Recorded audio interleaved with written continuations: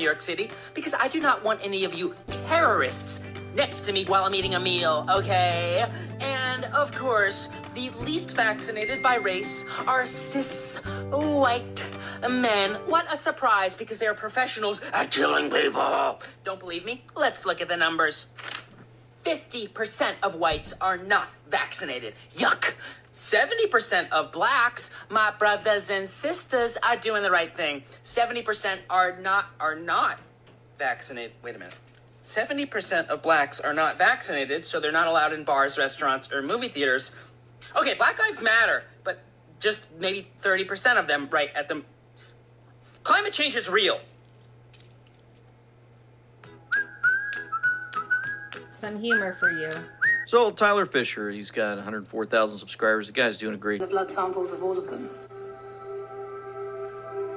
No, some good work, Naomi. Thank you, sir. 00 what? What are they? They're nanobots. Right. Microscopic biorobots that can enter your system by the slightest contact with your skin.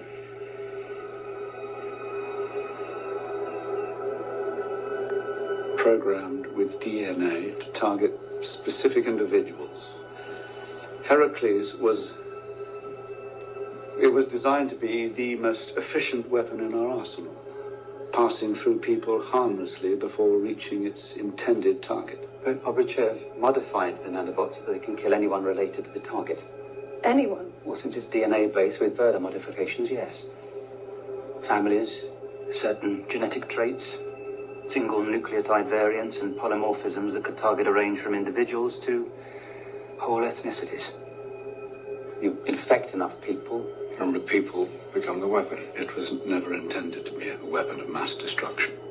Interesting, right? How they... So my daughter had COVID-19 last year, well-documented case. She's in her 20s. She didn't require extensive treatment. She had a bit of a sinusitis on the back end, needed some antibiotics to get through it. Okay, she's fine. So she's COVID recovered. Now she wants to go home to a congregate setting, and now she has cold symptoms again. And so there was great concern that, get a test, get a COVID-19 test. But she knows she's COVID recovered. She is protected against COVID-19. So she succumbs to the family pressure, and she delays her flights, and then she gets a test on day 1. It's negative. And then on day 2, she's still sick. She's got a cold. She gets another test. And each test, by the way, takes like 2 days to come back. So the test on day 2, she's positive. And then on test on day 3, she's negative again. So the question is, does she have a reinfection of COVID-19, or is that a false positive? And the answer is, clinically, it's a false positive. And so that's what we're seeing now. We have so many patients who write in and say, Dr. McCullough, I got COVID-19 a second time. I know I did. And I said, well, tell me the context. And invariably, it's a false positive test. We now know, work done by Bruce Patterson, that the SARS-CoV-2 virus, the remnants of the virus, stay in the human body for 1.5 years. So it's no surprise that some people intermittently test positive for a long time afterwards. Remember, the primers for the PCR test are the polymerase, the spike protein, the genetic code for the polymerase, the spike protein, the nucleocapsid, and the envelope protein. So it's not far-fetched to think that there are some residual strands of nucleic acids that could trigger the PCR being positive. And then my daughter showed me the results, and I looked, and the PCR cycle threshold was 37. Remember that a higher cycle threshold, much more likely it is to be a false positive. Under 28, that's the real deal. You're much more likely to have really COVID-19. So now we've heard a wave of NFL players, a wave of NHL players who are, quote, testing positive, yet nobody's in the hospital or sick. I think what we're having is a lot of false positivity. And so what the NHL has done is they've doubled down on it and said they're going to do more testing. So now they're going to do daily testing. So it's going to generate even more false positives. And you can see what a vicious cycle is. I want everybody to understand the tests are only for people who are susceptible to COVID-19 and they have the characteristic signs and symptoms. The tests are only FDA cleared for use in acutely sick people. We should not keep testing large populations over and over again. We're going to get into a cycle like the NHL and the NFL where we generate lots of false positives. Yep, so he's just... So that's funny because when I had COVID myself, and oh my God, God, they've tested me so much. And like, I was over the virus and was still testing positive. Yeah, I bet they were cycling it at that time. It was in 2020. They were cycling them at 40 or something. The guy who made the test, remember, he said they were never to be diagnostic. It's just absurd. We test people that have signs and symptoms. If you have symptoms of it, then sure, we should be cautious. But if you have no symptoms, why the hell are we testing people? It's absurd. And then in the beginning of I thought it was interesting to share those clips to the funny guy who just, if your eyes are open to see some of the bullshit that's coming out, you have to just go, oh my gosh. The rest of this episode, I'm going to go back to transdermal magnesium. This book is so good that everybody should be on transdermal magnesium as I keep reading this and doing it to myself. I'm going, wow, wow, wow, wow, wow. I'm also going to go back into Revelations. Chapter 1 is in another episode, so we won't re-listen to the chapter 1. We'll listen to Chuck Missler more and chapter 1 of Revelations. So I have just bits and pieces of what I share in this podcast. I always do. I thought it's interesting knowledge base to understand what the heck is going on in this world, and then share what I'm finding on my platform. On the 5th of November, my fiance Rory and I headed to town to join our new bank as we had just purchased our dream home. We were buzzing. We then celebrated our biggest achievement by going out for breakfast. On the way back to the car, we walked past a pharmacy that was doing walk-in vaccinations and thought, why not? We had our wedding coming up in March, and I had booked a honeymoon on the West Coast as a surprise to Rory. Those were some of the reasons behind our decision, but mostly we thought we were doing what was right for our country and trusted the government was doing right by us. This decision would change our lives forever. Over the next few days, Rory had palpitations and a racing heart on and off. Rory was the type of guy who lived on the bright side of life and never complained. He downplayed his symptoms so as not to worry his loved ones and probably himself. On the morning of the 17th of November at 3 a.m, I heard Rory get out of bed and knew instantly that something was wrong. We agreed together that we needed to go to the hospital and get help. I put on my jacket and Rory went to the bathroom. Within seconds, I heard Rory gasp for air, a loud groan, and his body dropped to the floor. I ran to the bathroom, desperately trying to get in, but I couldn't get to my partner as his body weight was against the door. I watched as the medics performed CPR, gave multiple shots of adrenaline, and used the defibrillator for 40 long minutes. There was no sign of life for that 40 minutes, and my 26-year-old husband-to-be was pronounced dead. A couple of days later, I found some Google searches on his phone and a screenshot about myocarditis. This was from... So as you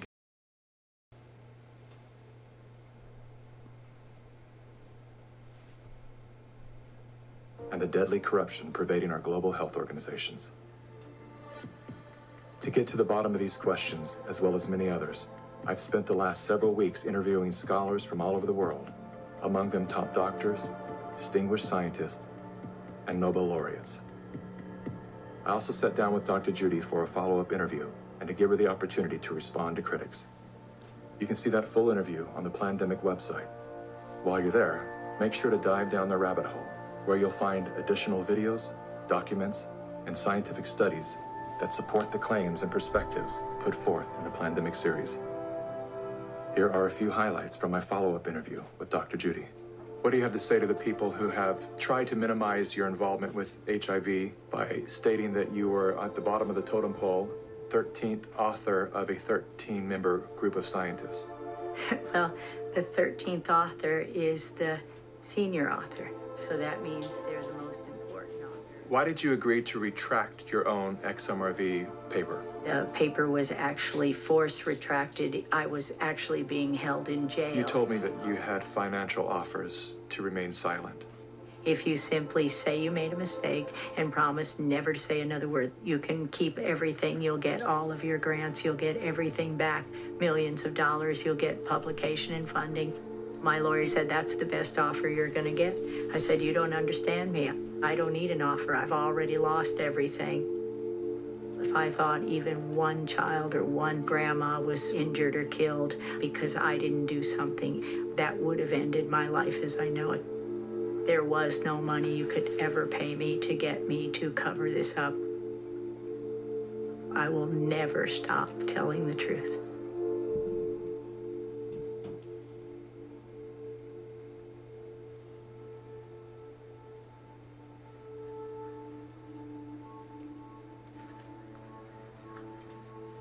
I'm the developer of Linguistic Genomics, which was the first platform on which you could determine the intent of communication rather than the literal artifact of communication. But we've also used that technology for a number of other applications in defense and intelligence and finance, and most notably in the early 2000s, my company was responsible for bringing down what was at the time one of the largest tax frauds in U.S. history. We maintained a series of inquiries into every individual, every organization, and every company that is involved in anything that either blurs the line of biological and chemical weapons or crosses that line in any of 168 countries. In 1999, there were 1 million patents digitized by IBM. And those 1 million patents were the first time human innovation had been put into an electronic digital searchable format. We took that information and we did a very simple exercise using our linguistic genomics technology, where I made the horrific assessment that approximately 1/3 of all patents filed in the United States were functional forgeries, meaning that while they had linguistic variations, they actually covered the same subject matter. In 1999, patents on coronavirus started showing up. And thus began the rabbit trail. March 2003. Panic grips Hong Kong as a deadly new virus sweeps through the city. In 2003, the Center for Disease Control saw the possibility of a gold strike. And that was the coronavirus outbreak that happened in Asia. They saw that a virus they knew could be easily manipulated was something that was very valuable, and in 2003 they sought to patent it. And they made sure that they controlled the proprietary rights to the disease, to the virus, and to its detection, and all of the measurement of it.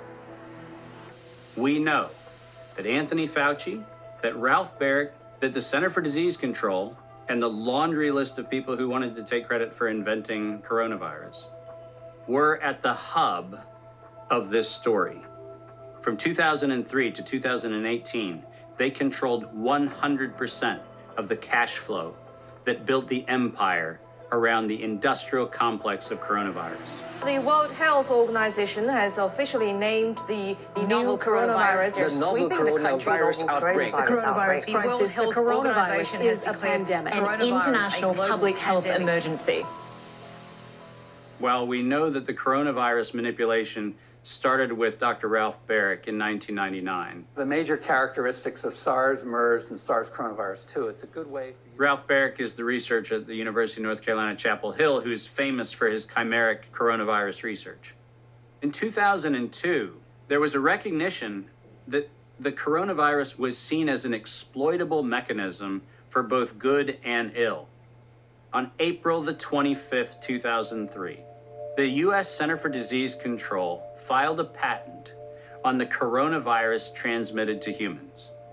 Under 35 U.S. Code Section 101, nature is prohibited from being patented.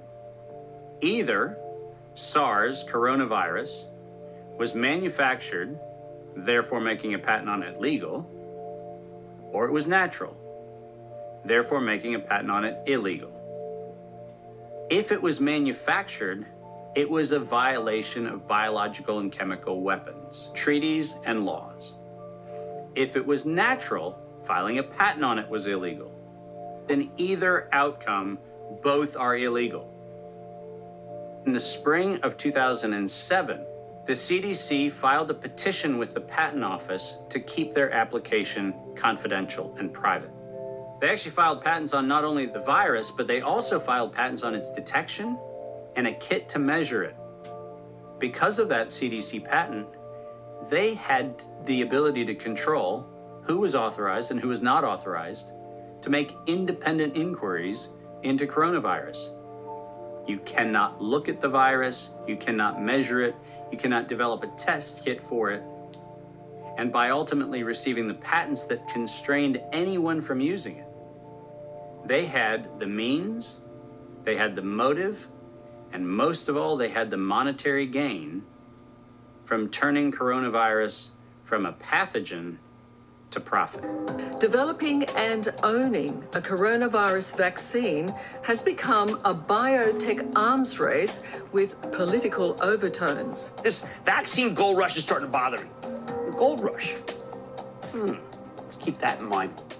And so somewhere between 2012 and 2013, something happened. The federal funding for research that was feeding into places like Harvard, Emory, University of North Carolina, Chapel Hill, that funding suddenly became impaired by something that happened at the NIH, where the NIH got this little tiny moment of clarity and said, I think something we're doing is wrong. And in 2013, the NIH said, gain-of-function research on coronavirus should be suspended. The National Institutes of Health had a moral and social and potentially legal reason to object to research. But the letters that were sent to the researchers essentially said, you are receiving notice that we're telling you to stop. And now on the bottom of the page, we're going to clarify what stop means. Keep going. But when the heat gets hot in 2014 and 15, what do? You offshore the research. You fund the Wuhan Institute of Virology to do the stuff that sounds like it's getting a little... Okay, so you might have seen this. It's all out there. This whole movie, you can go to that website, The Pandemic, and watch it all. But it makes you think. It certainly makes me think that there's so much evidence out there. And if I'm easily finding all of this and able to put it on my platform, you can go down the rabbit hole on DuckDuckGo, not Google, and find the stuff yourself and know we're living in two different realities right this moment. A reality where people either believe that masking and vaccines are helpful, or people that know that they are straight, a huge, evil, sick agenda is happening globally. And I think thousands of millions are dying either by a bioweapon named COVID-19 or a bioweapon by the vaccine. And if you grasp what I'm grasping and you live in the reality that I see it, and if you don't, go do your own research.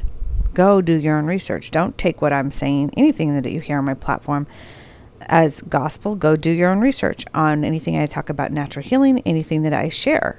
It's all what I have just found. Do your own investigation. Don't trust the media on the TV. So anyways, I have to just take what all that said and then go back to what the Bible says. So we'll go back to Chuck Missler. I'm going to find that. But I thought I would just throw in here and there a little bit of the book Transdermal Magnesium and this great, amazing things, natural healing, such as having magnesium, enough magnesium in your body does. Magnesium literally puts a chill on inflammation, especially when used transdermally. Heart disease begins with inflammation, chemicals that rage like fire through your blood vessels. The cooling heat getting recommended daily minimal magnesium suggests that the Medical University of South Carolina researchers said they measured blood inflammation levels using the C-reactive protein, testing 3,800 men and women, and found those that got less than 50% of their magnesium almost 3 times likely to have dangerously high CRP levels. Interesting study. Magnesium intake in total females health professionals who were younger than 45 had not had heart attacks or blood vessel disease, strokes, or cancers in a study of 2005. Women who get more magnesium in their diet, they're less likely to have metabolic syndrome, inflammation in their body, heart and blood vessel disease. Women who have the highest magnesium intake, 12%, have lower C-reactive protein levels, lower inflammation. Chronic inflammation destroys cholesterol deposits in coronary artery and leads to heart attacks and strokes. That's just one page of everything that I've been reading. This book just goes into massive detail. So massive detail. Okay, so I don't like making my episodes super long. I'm at 20 minutes, and I want you to hear about a little bit of Chuck Missler. But I just had to throw that all in. Let's see.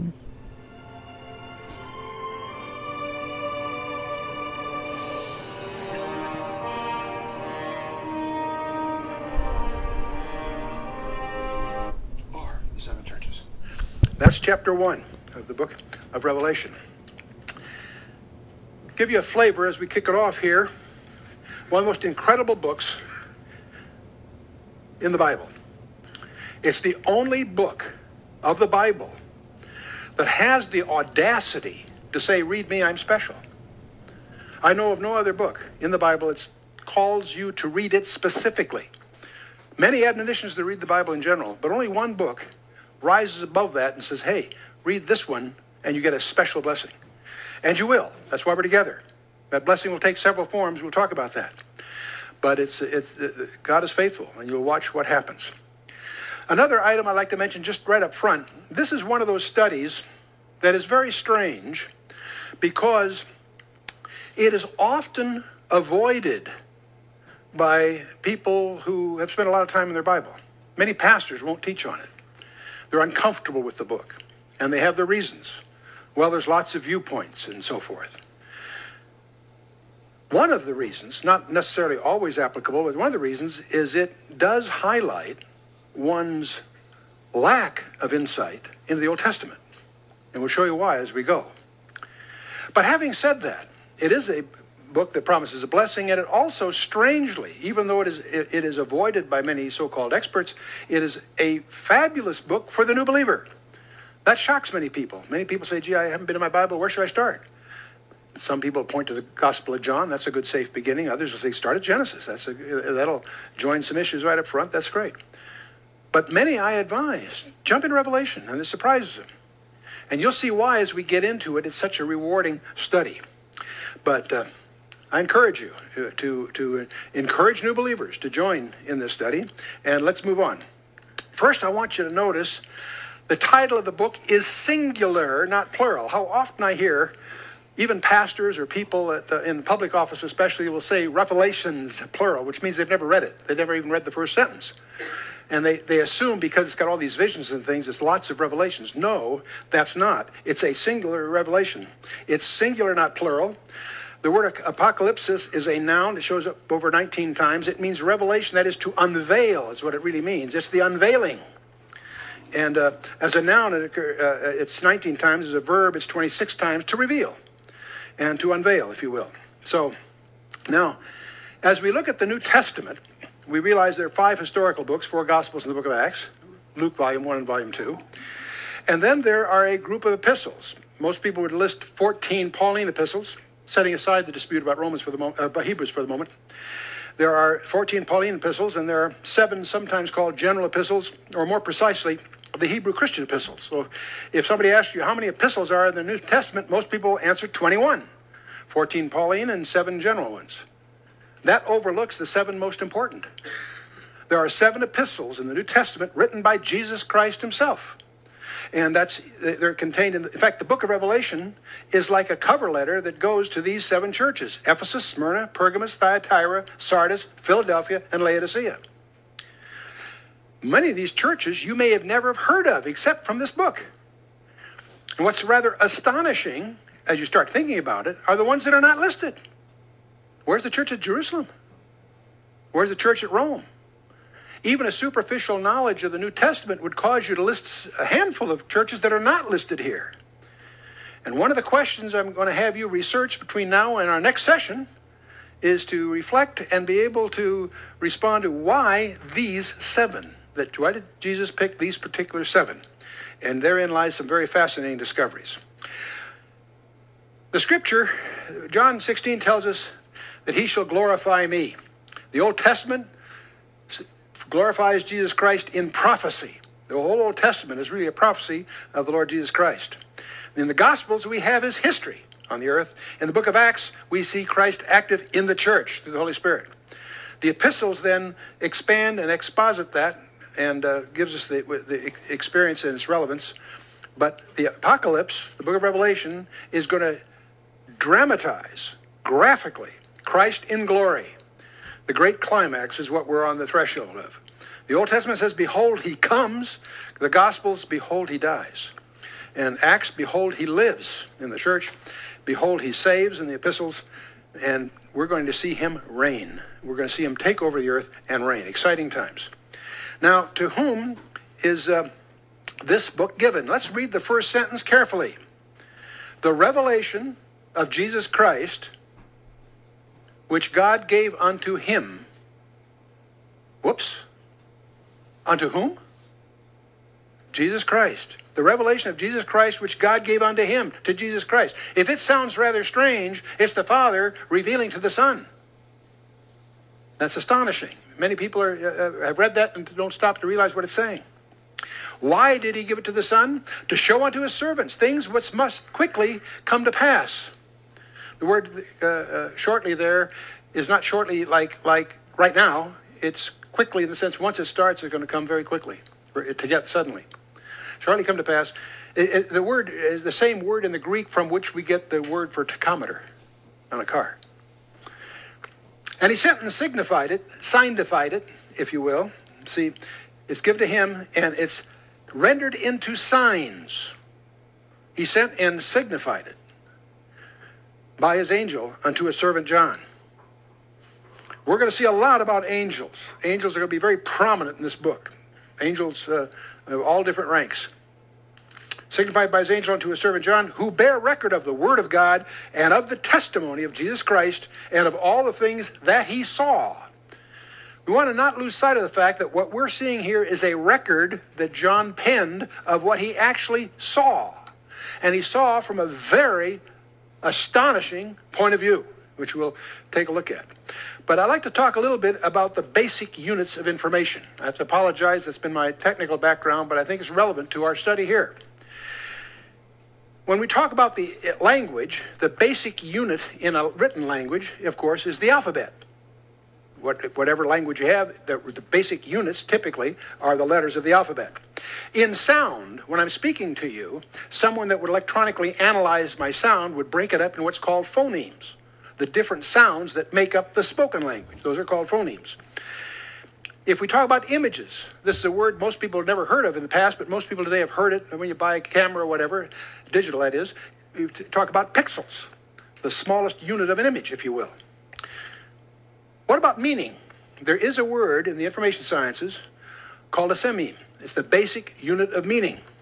And that's exactly the word in the Greek that we have here where it speaks of a mark. Over 4,000, in fact, almost 4,600 times in the Bible, we have a mark. Sometimes it's just a mark as you and I think of it simplistically. Sometimes it's a seal. The word sememe is a mark, and it also is a basic unit of meaning.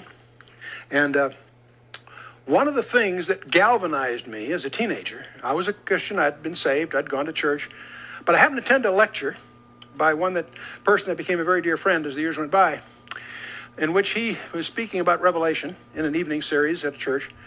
And he happened to open the series by pointing out that the book of Revelation is entirely in code, but every code is explained somewhere else in the Bible. Well, that grabbed me as a guy that was just interested in information anyway. In fact, made it my profession, really, in effect. But the fact that Revelation was in code is no surprise. Anyone that's skimmed the book can get a little uncomfortable with the strange idioms there. But the fact that each one of those is explained somewhere in the Scripture is the real point. And that will launch you on a treasure hunt.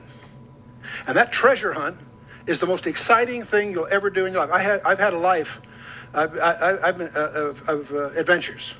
I won't bore you with my background, but the Lord has put me in more different interesting places through my career that I've always been somehow developed an appetite or a passion for adventures in lots of different ways. But the most exciting of my entire life is the adventure we're going to embark on together.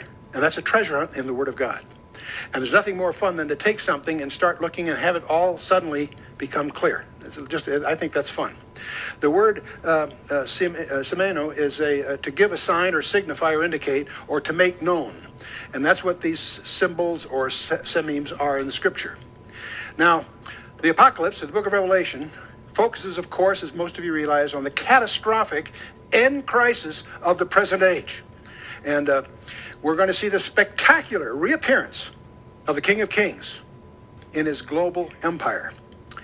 We're going to see the internment of Satan at last. Not finally. He's going to be put away for a while in the Abuso. We're going to see the millennial earth reign of Jesus Christ. Now, some of these are controversial. I'll touch about that shortly. And we'll see the final insurrection and the abolition of sin. And we'll see a new heaven and a new earth. It's interesting that the creation that is being redeemed is not just you and I, and not just the planet Earth. We're going to see a new heaven and a new earth, interestingly enough. And that's all laid out in Isaiah and elsewhere, but climaxed here in this very book. But I want to call your attention to verse 3 of chapter 1 that we read just shortly ago. This is one of several reiterations of this promise in the book, but let's keep it in front of us. The Bible says, "Blessed is he that readeth, and they that hear the words of this prophecy, and keep those things which are written therein, for the time is at hand." I want you to notice it claims to be prophecy. It claims to be prophecy from end to end. In fact, the whole Bible is prophecy, but let's not go down that path. Here, there are people that do not regard the book of Revelation as prophecy. Well, they're entitled to their view. I'm not here to create controversies, but I call your attention to the fact that it claims to be. And we need to keep that in focus as we go.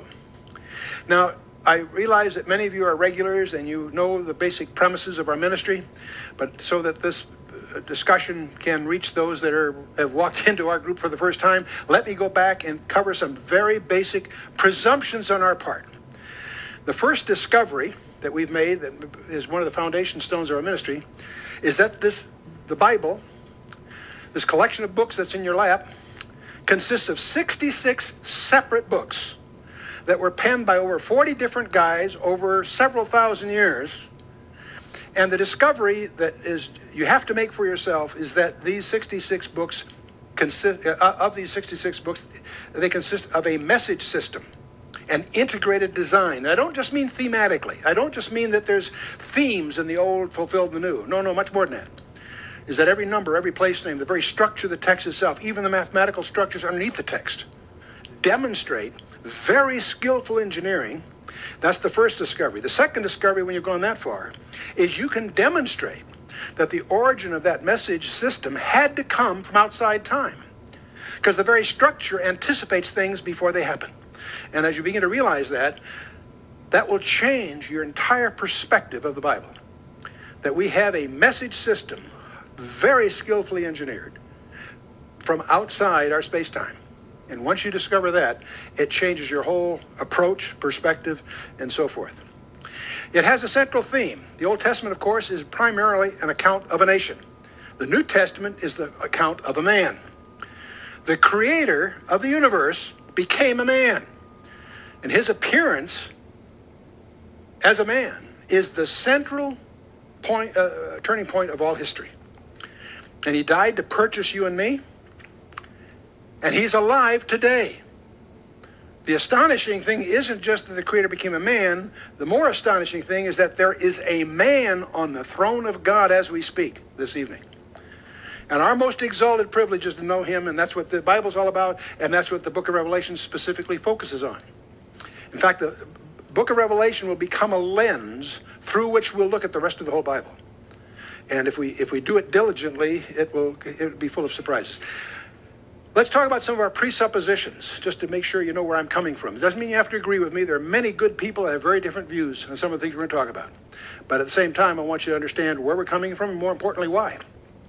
We believe God means what he says and says what he means. And the Bible is an integrated whole. Every detail is there by design. And Jesus so declared it. I remember when one of the early stages in Israel, I remember I came across this strange proverb by the rabbis say that we really won't understand the passages in the Scripture until the Messiah comes. When the Messiah comes, he'll interpret not only the passages, the very words, the very letters, he'll even interpret the spaces between the letters. And when I first heard that, I used to be kind of amused. I thought it was just a colorful exaggeration. There are many of those you run into, of course. But then I read Matthew 5:17-18, where Jesus himself says that, think not that I come to destroy the Torah or the prophets.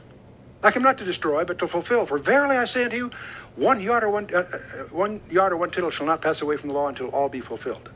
Now, a jot and a tittle are Hebraisms. A jot is one of the smallest of the 22 Hebrew letters. It looks like a little apostrophe. On the paper, it's almost like a little blemish. It's the little mark. A tittle is the little hook on some of the letters, the perception of which are essential to discern the difference of some of these letters that look alike otherwise. A little tittle. So a jot and a tittle is equivalent sort of to you and I saying, not the crossing of the T or a dotting of an I shall pass till all be fulfilled. That's a call by Jesus himself to take the text seriously. And now, I'm also going to suggest that nothing in the text is trivial. That's just as true of Leviticus as it is of Revelation. In Revelation, it'll become clearer because they'll leap out at you. In some of the other places in the Bible, you see these things, they sound like they're trivial little byproducts. No. One of the great discoveries as you study your Bible seriously is that there's nothing in there trivial. Everything there is for our learning. And that's what Paul tells you in Romans chapter 15, verse 4. Whatsoever things are written aforetime were written for our learning, that we through the patience and comfort of the Scripture might have hope. And God is his own interpreter. God is his own interpreter. Most of the passage, the critical identities. Okay, so remember his on YouTube, you can go listen to the whole thing of it. You could just look up Chuck Missler Revelation Session 1 Introduction, and it's like an hour and 20 minutes, so you might break it into bite-sized pieces. But I thought I'd throw that out there because I've thrown other people out there, and I really like that he's like, you know what, there is all these different interpretations, because you hear, I've shared on my podcast other people's interpretation, and they're advocate that they're correct. He doesn't not advocate that he's correct. I like the humbleness of his preaching, and said, I actually just enjoy his theology and his study, and he's like, go do it yourself. And then he describes later, listening to him, how to go and do it yourself. Have a notepad, and if something jumps out at you, and he says, it won't be understood unless it's breathed with the Holy Spirit and you know Christ is your Savior. If you don't, this is going to be gibberish to you. So that's an interesting also concept when it comes to reading the book of Revelations and knowing what's going on in the world. If you don't know Jesus, then God, it's got to be very bleak, very dark, because it is. What's happening right now is very bleak, very dark. And if you know Jesus, then you've seen 4 things taking out that are going to happen. They say they're going to happen, and it's happening. And that's why I'm like, I'm going to share more and more of this on my podcast, because I'm like, hello, I want you to wake up to know Jesus. And I want you to wake up to know that you have a Savior in all of this.